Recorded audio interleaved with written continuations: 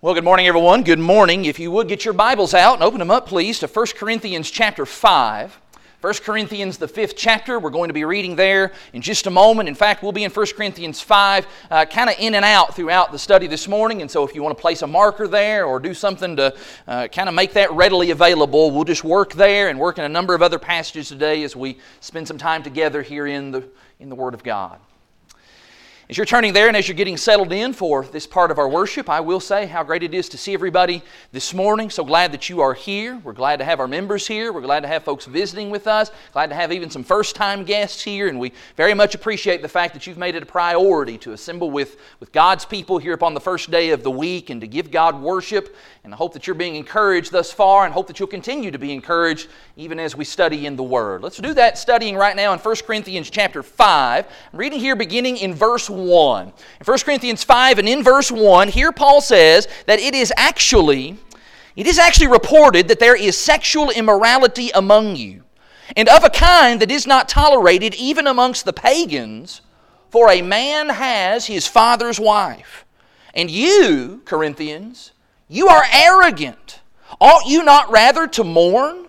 Let him who has done this be removed from among you. For though absent in body, I am present in spirit. And as if present, I have already pronounced judgment on the one who did such a thing. When you are assembled in the name of the Lord Jesus, and my spirit is present, with the power of our Lord Jesus, you are to deliver this man to Satan for the destruction of the flesh, so that his spirit may be saved in the day of the Lord. In February of this year, the West Sparta Church of Christ in Middle Tennessee found itself on the receiving end of a lot of unwanted attention whenever this letter made its way to Facebook. This is a letter from the elders of that congregation to a woman who had been a member there, and in that letter they were calling her to repentance. This woman had been living with a man outside of marriage, and furthermore, she had not been attending the assemblies of the church for quite some time. And so that letter was admonishing her, encouraging her to please make her life right with God. That picture was taken, and that post then got shared more than 10,000 times. And it was littered with all kinds of angry and volatile comments and reactions from people who viewed that letter as being unloving and judgmental. In fact, it got so bad that the church in West Sparta, they actually had to disable their website and their Facebook account and even had to disconnect their phone lines. Not to be outdone, a couple of months later, a woman in Georgia, she took to Instagram to share a photo of a letter that she had received from the elders of that congregation, the Woodstock Church of Christ. She too was being admonished by the leadership of that church about the lifestyle choices that she was participating in, namely that she was involved openly in a lesbian relationship. Now, despite the elders being very tactful and being very biblical, I believe, in the things that they had to say, that letter also ended up going viral, and not just online, but that letter and the story surrounding that even ended up making some national and global news. That church since then has been labeled as hateful and bigoted and homophobic, and they even to this present day are being targeted by LGBT activists. Now, you can say or think whatever you want about the effectiveness and the wisdom of those churches sending letters to those wayward Christians. I think maybe there's something to be said about the problems that has created in sending those letters out. I think that's a matter of judgment that each congregation has to determine how they're going to handle these situations. But what these stories illustrate, and the examples that they illustrate for us, are attempts by local churches to simply just practice the teaching of 1 Corinthians, the 5th chapter. What do we got going on in 1 Corinthians 5? What was going on in those stories? Well, you have a Christian who has chosen to live in sin. A Christian who has chosen by their own volition to sever their relationship, to sever fellowship with Jesus Christ. And as a result of their flagrant and blatant and unrepentant sin, by extension, well, that's also created some problems with the body of Christ. Those who are a part of the Lord's church. It affects that relationship. And so now the church has an obligation to admonish and to warn and to rebuke and to exhort and to plead with this person. The church, out of love for one of our own, we are doing everything that we can, yes, to stand for truth, but at the very same time to reach out to this brother or to this sister who's in a terrible situation, a person who is in danger of being eternally lost. But a moment may come when all of those efforts are falling on deaf ears, all of those pleas are bouncing off of a hard heart, repentance is not occurring, there is the danger of reproach being brought upon the local church, there is the bad leaven of that brother or that sister that is beginning to influence and threatens to influence and harm the rest of the body, and so now the church is forced to resort to some drastic measures, to some extreme measures, the kinds of measures that Paul describes in verse 5 of our text, when he talks about delivering such a one over to Satan. One translation actually renders that they are to be handed over to Satan for the destruction of the flesh. Just let that phrase just sink in for a moment. Just that expression alone, it causes us to shudder. It gives us cold chills. It causes us to recoil in horror. There's nothing pleasant about that thought at all. In fact, we'd rather not even think about it, let alone actually do that. My question to you this morning is why is that? Why is it that we are reluctant to practice what we commonly refer to today as church discipline? You know, I believe that we understand the need for discipline in other areas of life. We understand the need for discipline in our home. We understand the need for discipline in society. We understand the need even for self-discipline. Why are we so resistant to practicing church discipline, maintaining discipline in the body of Christ? You know, that church at Corinth all those years ago, they got a letter and they got rebuked by an apostle because they had failed to practice discipline on this brother who was living in immorality. And I wonder sometimes if there are congregations of God's people today who could use that same kind of letter from an apostle to say, hey, what are you doing? You're falling down on the job. You've failed in taking the God-given steps that have been laid out in His Word regarding discipline. Which is why this morning, I want to think with you for just a few moments about this idea of church discipline.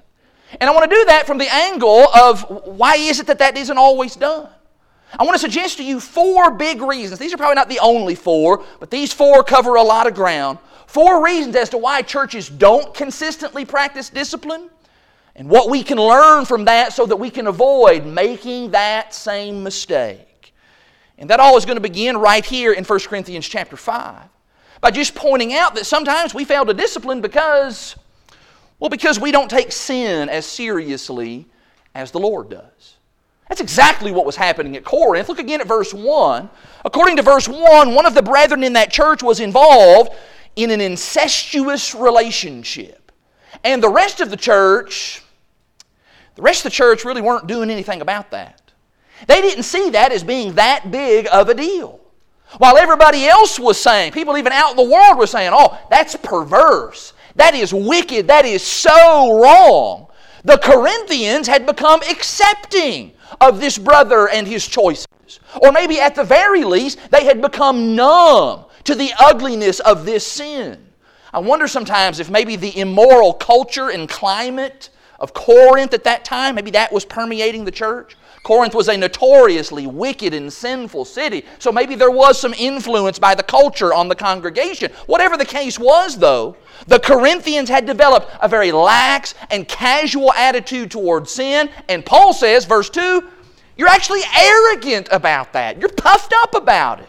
Instead of being shocked, instead of being mortified, instead of being grieved in your soul at the wickedness that's going on in this brother, your senses have become dull.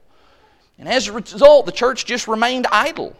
The church didn't take action. The church didn't take the necessary steps to purge that wickedness from their midst.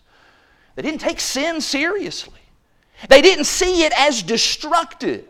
They didn't think about the consequences of that man's sin. In fact, let's keep reading here because it seems as if they didn't even think about the ripple effect of this man's sin. That's verse 6. He says, your boasting is not good.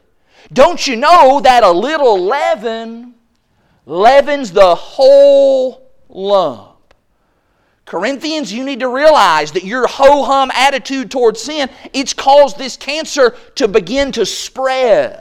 That sexually immoral brother, if he's not disciplined, he's going to end up dragging others down with him. You need to get serious about sin. Could that be a problem today? You know good and well that can be a problem today. In our day and age, tolerance is the highest virtue. Tolerance is the norm. And furthermore, judging. Judging, that's the worst sin in the whole world. Judging is so taboo.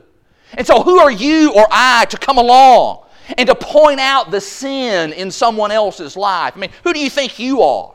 And furthermore, what gives you the right? Who does anybody have the right to go along and start disciplining and administering discipline on other people in their circumstances? I mean, after all, everybody sins, right? It's usually where this goes. I mean, everybody falls short. In fact, Josh, aren't you even preaching that in Romans this year? Of course I'm preaching that. That's what Romans 3 says. Everybody sins. Everybody falls short. So what's the big deal here? Nobody's perfect. What's all this business about hand them over to Satan? In fact, it is quite common today for someone to think about church discipline and see that as being a very unloving thing. If you had read and scrolled through the comments that were left on those Facebook and Instagram posts, that's the way a lot of people felt about that. Oh, those elders in those churches, so unloving. They're not doing what the Lord says. Christ is love. God is love. This is the opposite of that. This is not love. I would suggest to you that that actually is a very unbalanced view of the Lord. Look with me in Romans 11. I actually find this verse to be incredibly helpful when we're having these kinds of discussions. In Romans 11, Paul tells us about how we can develop a more accurate and balanced and complete view of God. He says in Romans chapter 11, I'm looking here in verse 22. In Romans 11 and in verse 22, Paul says, note then the kindness, there's the love, but also the severity of God. Severity towards those who have fallen, but God's kindness to you provided that you continue in His kindness. Otherwise, you too will be cut off. God does have a severe side. And that severity manifests itself towards those who have cut themselves off from Him by their sin. And God hates that. God hates sin. In fact, look in the Psalms with me. In Psalm 5, there's a number of passages we could look at. I think Psalm 5 will be more than enough to show this. In Psalm 5, David speaks very candidly about God's feelings towards sin. Why is it that provokes His severity so much? Psalm 5, I'm looking here in verse 4. For you are not a God who delights in wickedness. Evil may not dwell with you. The boastful shall not stand before your eyes. You hate all evildoers. You destroy those who speak lies. The Lord abhors the bloodthirsty and the deceitful man. God doesn't take sin lightly, does He? He abhors it. He despises it. Sin killed His Son. Let that sink in. Why does God take sin so seriously? It killed His Son. And so God wants it gone. He wants it out. He cannot abide it. It cannot be in His presence. And that is exactly the attitude towards sin that you and I must adopt. That we hate it. We hate it because of what it does to God. We hate it because of what it did to Jesus. We hate it because of what it does to others. We hate it because of what it does to us. And that means it's not funny, and it's not cool, and it's not acceptable. No, it's heartbreaking. And it's nauseating. It separates people from God, and because of that, sin can't be tolerated. And that's why then, when I see or when I learn that I have a brother or a sister who is in sin, then first and foremost, that ought to bother me. That ought to stir some emotions within me. That ought to affect me.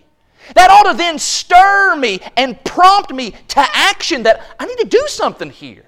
My brother or my sister, they're trapped in sin. I need to do something about that. And so what do?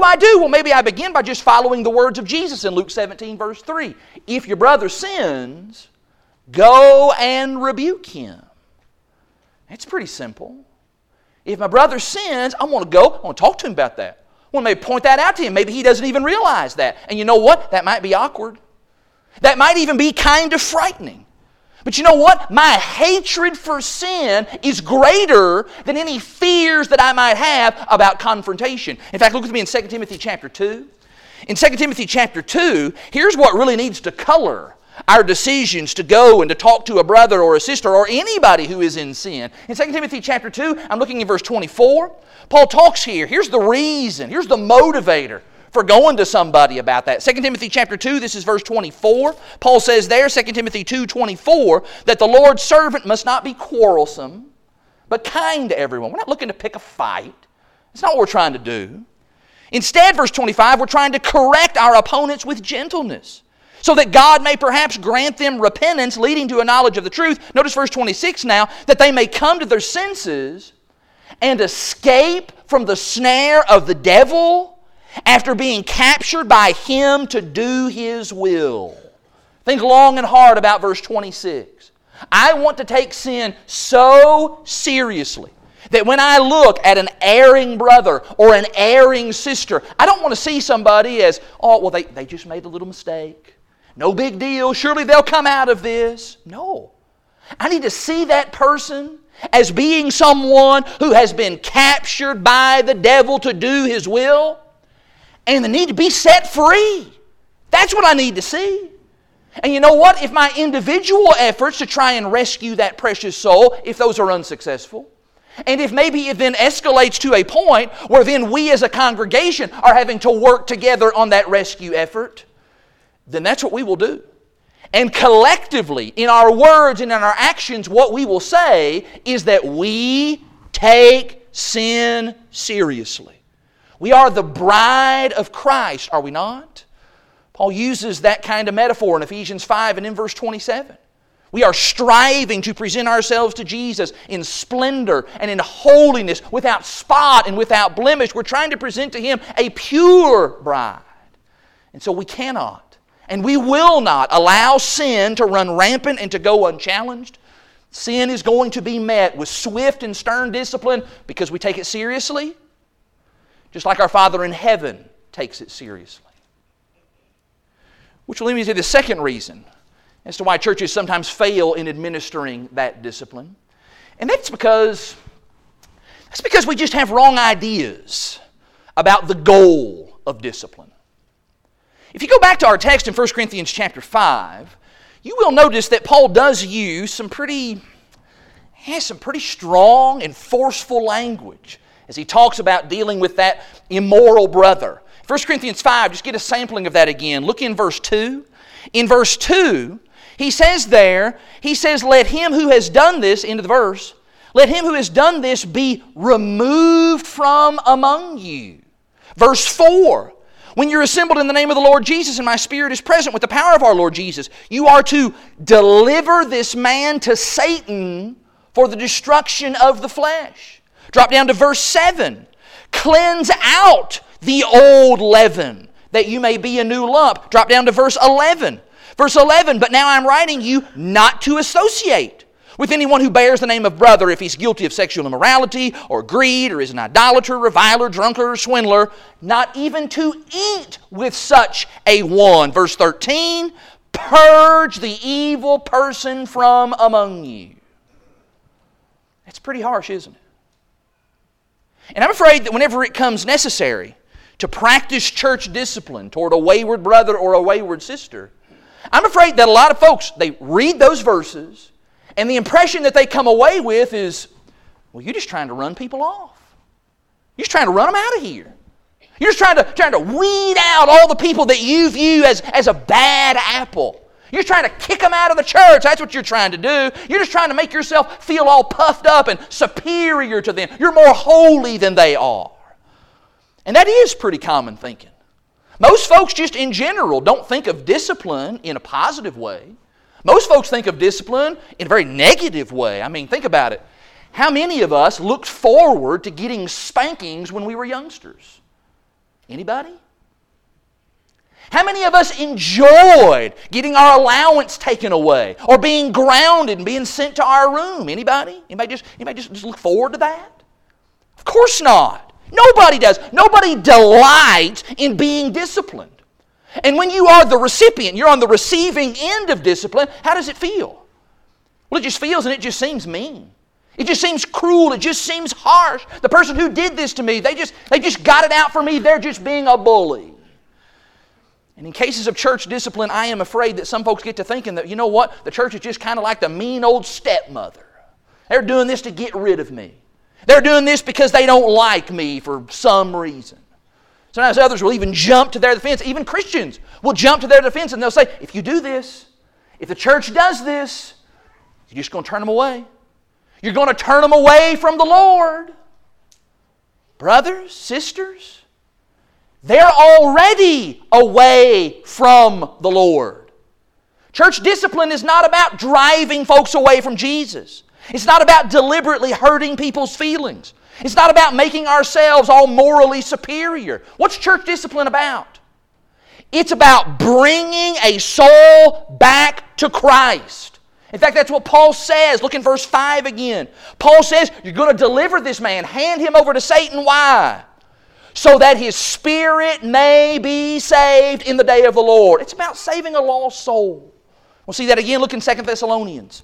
In 2 Thessalonians chapter 3, Paul again addresses this idea of a brother in sin when he says this in 2 Thessalonians 3, and hold your hats, the brother here in 2 Thessalonians 3 is not sexually immoral. He's just a bum. And what's Paul say to do with that bum of a brother? 2 Thessalonians 3 verse 6. Now we command you, brothers, in the name of our Lord Jesus Christ, that you keep away from any brother who is walking in idleness and not in accord with the tradition that you've received from us. Drop down to verse 14. Paul then says, if anybody does not obey what we say in this letter, take note of that person and have nothing to do with him, that he may be ashamed. Underline that. Why are you going to take these actions? Why are you going to do these things? You're going to do that so that he'll be ashamed. And why?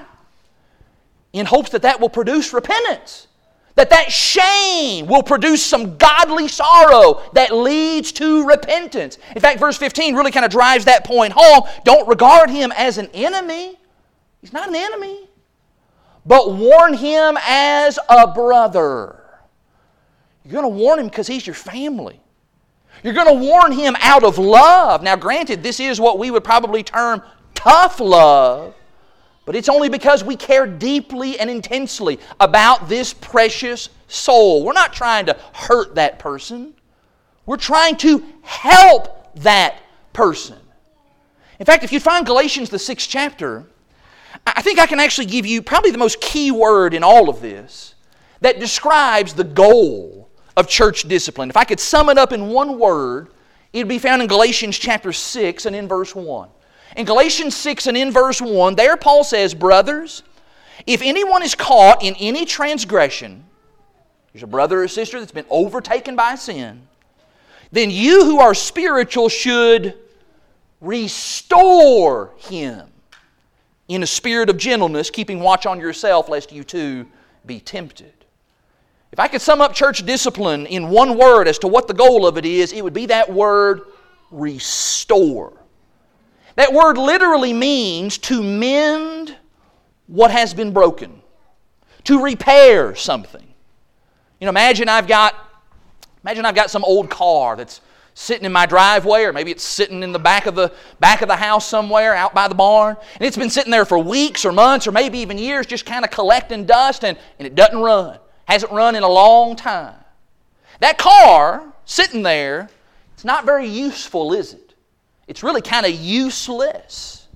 But you know what? If somebody gets under the hood of that car, somebody who knows how to do repair work, somebody gets in there and puts that time and energy into that, then that old clunker, it can be restored. And it can be of use once again.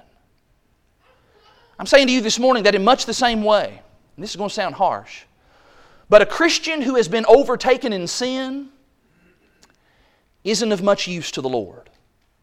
In fact, they're kind of useless.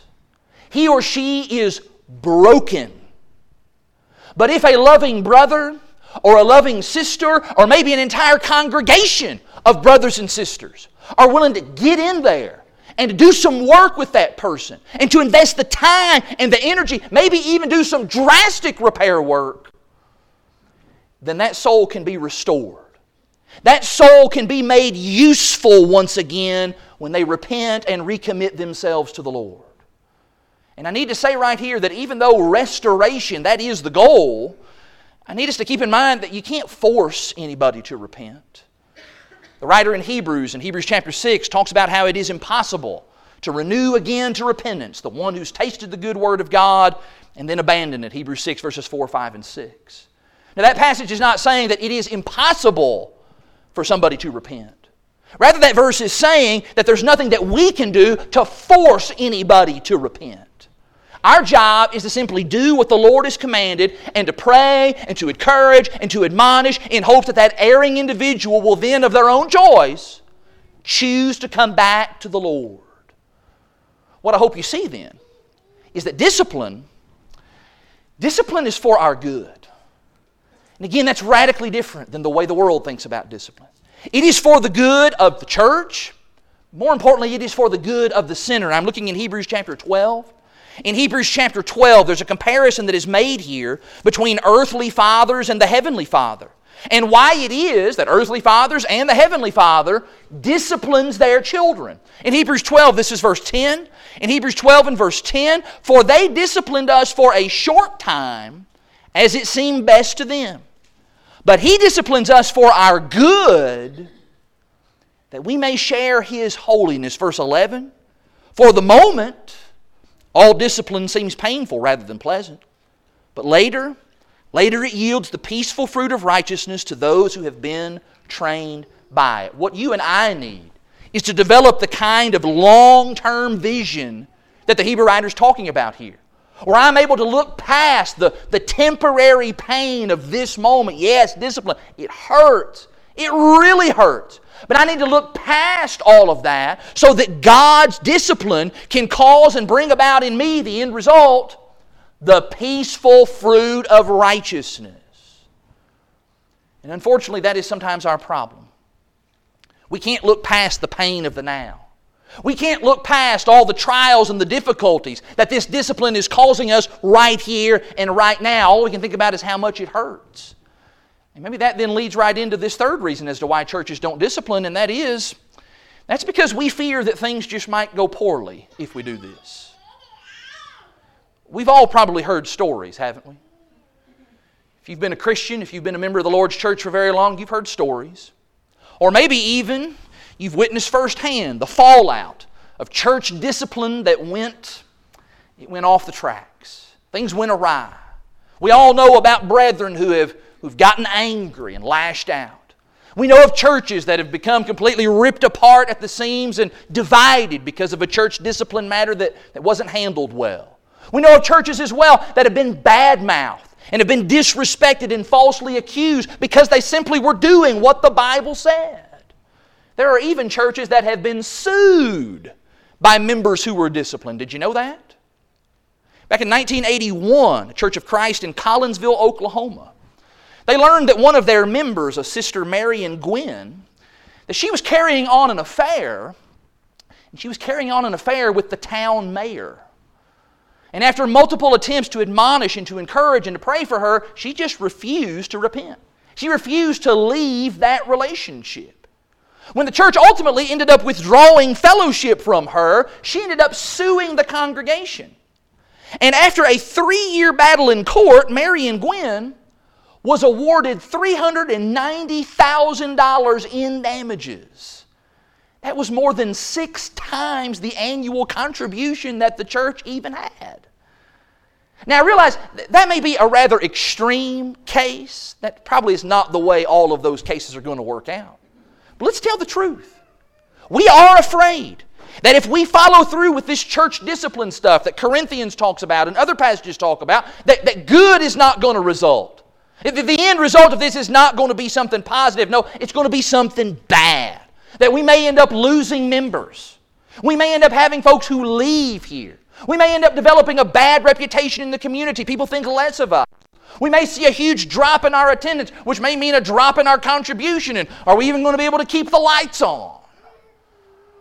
Yet it is surprising to me that despite all of those fears, in Acts chapter 5, in the very first recorded instance of church discipline, where God Himself disciplined Ananias and Sapphira because of their lying and their hypocrisy, the Bible tells us that the fallout of that is that the church in Jerusalem, they grew. They got stronger in the result of that. In Acts 5 verse 11, great fear came upon the whole church. Verse 14, more than ever, believers were added to the Lord, multitudes of both men and women. That church didn't get weaker. That church didn't suffer. That church got better. And it continued to grow. I would say this though. Even if a church has to practice church discipline, and even if that discipline causes folks to get upset, even if it causes others to leave or to badmouth the congregation, if it causes a decrease in attendance or in contribution, you know what? You and I need to have the kind of conviction that says we're going to do what the Lord says anyway. We're going to have the conviction of 1 Peter 3 verse 17 that it is better to suffer for doing good than for doing evil. And I would submit to you that doing nothing is tantamount to doing evil. We are God pleasers, not people pleasers. And so we're going to obey what the Bible says regardless of the repercussions. In fact, I use the word obey right there, and that's really where this conversation needs to go. We need to think about obedience in all of this. Because I believe maybe the biggest reason as to why Christians individually and why churches collectively choose not to discipline is because we just don't want to obey what is a tough command. And discipline is tough. Look with me in Matthew the 18th chapter. In Matthew chapter 18, if somebody were looking for, all right, is there a passage that kind of lays this out, kind of shows us some procedure, kind of some step-by-step things of what we're supposed to do? Matthew 18 is probably the closest thing that we have to such a thing. In Matthew 18, this is Jesus, and how does Jesus help us here? Well, He says, Matthew 18, verse 15, He says, if your brother sins against you, you go and tell him his fault between you and him alone. Now, if he listens to you, then you've gained your brother. But if he doesn't listen, you take one or two others along with you, so that that every charge may be established by the evidence of 2 or 3 witnesses. Verse 17, if he refuses to listen to them, then tell it to the church. And if he refuses to listen even to the church, then let him be to you as a Gentile and a tax collector. Now that's the teachings of Jesus. Do you think that the Corinthians didn't know what Jesus said about that? Do you think that when Paul was in Corinth that I just kind of forgot to tell them about that stuff? I forgot to teach them Matthew chapter 18. Do you think that they were just kind of ignorant of the Lord's instructions here? No. They knew. They knew exactly what Matthew 18 says. The problem is they just didn't want to do it. Remember, Paul said they were arrogant. You mean I need to go and talk to this fella about his sexual practices? That's going to be strange. That's going to be awkward. Then maybe it might even result to a point where we need to get up and inform the congregation, make some kind of announcement about that. Boy, that's going to be odd. That's probably going to stir up a hornet's nest. Don't you know that guy's got a sister? And he's got cousins, and he's got co-workers, and his best friends are all members in the congregation as well. What are they going to think? How are they going to feel? And then if it comes down to it, and we end up having to disassociate ourselves from that brother, and we treat him like a Gentile and like a tax collector, that's going to be really hard. I mean, come on, every October we go over and we have a big Halloween party and we all get dressed up and we look forward to it and we're together and we enjoy one another's company. You're saying we got to stop that? Got to end that social relationship cold turkey? That's just too hard. That's just too difficult, and we can't do it. And I will readily admit, I am sympathetic here. I understand that what Jesus is teaching here, it is difficult. It is emotional. And when you're talking about personal relationships, when you're close with folks, that makes that really hard. And furthermore, what Paul says in 2 Thessalonians chapter 3 about withdrawing from disorderly members, that word withdrawal, it literally means to shrink back. Think about, for example, like mini blinds on a window. You pull that string and what happens? The blinds, they shrink back from the window sill. And that's exactly what's taking place in withdrawal. Here's this person. They have shrunk back. They've withdrawn themselves from Christ. And so we, in turn, in mirroring that, we then draw ourselves away from them and put that space and that separation there. And that's hard. It is. And the stuff that Paul said in 1 Corinthians chapter 5 that we've noticed already, that also, about stop eating with. Stop being involved in that kind of social relationship with that person who's been withdrawn from, that person who is being disciplined. That too is incredibly difficult. And yeah, or some people are probably thinking right now, think about how that does affect and strain family relationships. And you don't need to preach at me about that. I know about the pain of having relatives, people that I love very, very dearly, who have been withdrawn from because of their ungodly walk, because of the sins that they have chosen to involve themselves in, and the strain that places within the family. I understand about that. None of these things are easy in the slightest. But can I say two things in that connection? Number one, God never said it would be easy. Which leads to number two, and that is that God expects us to do things that are hard. He does. And not only does He expect us to do things that are hard, He equips us to do things that are hard.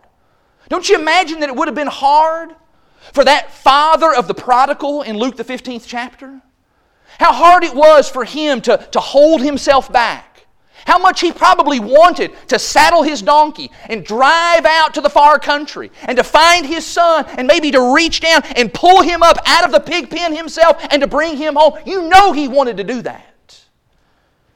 It was hard for him to relent.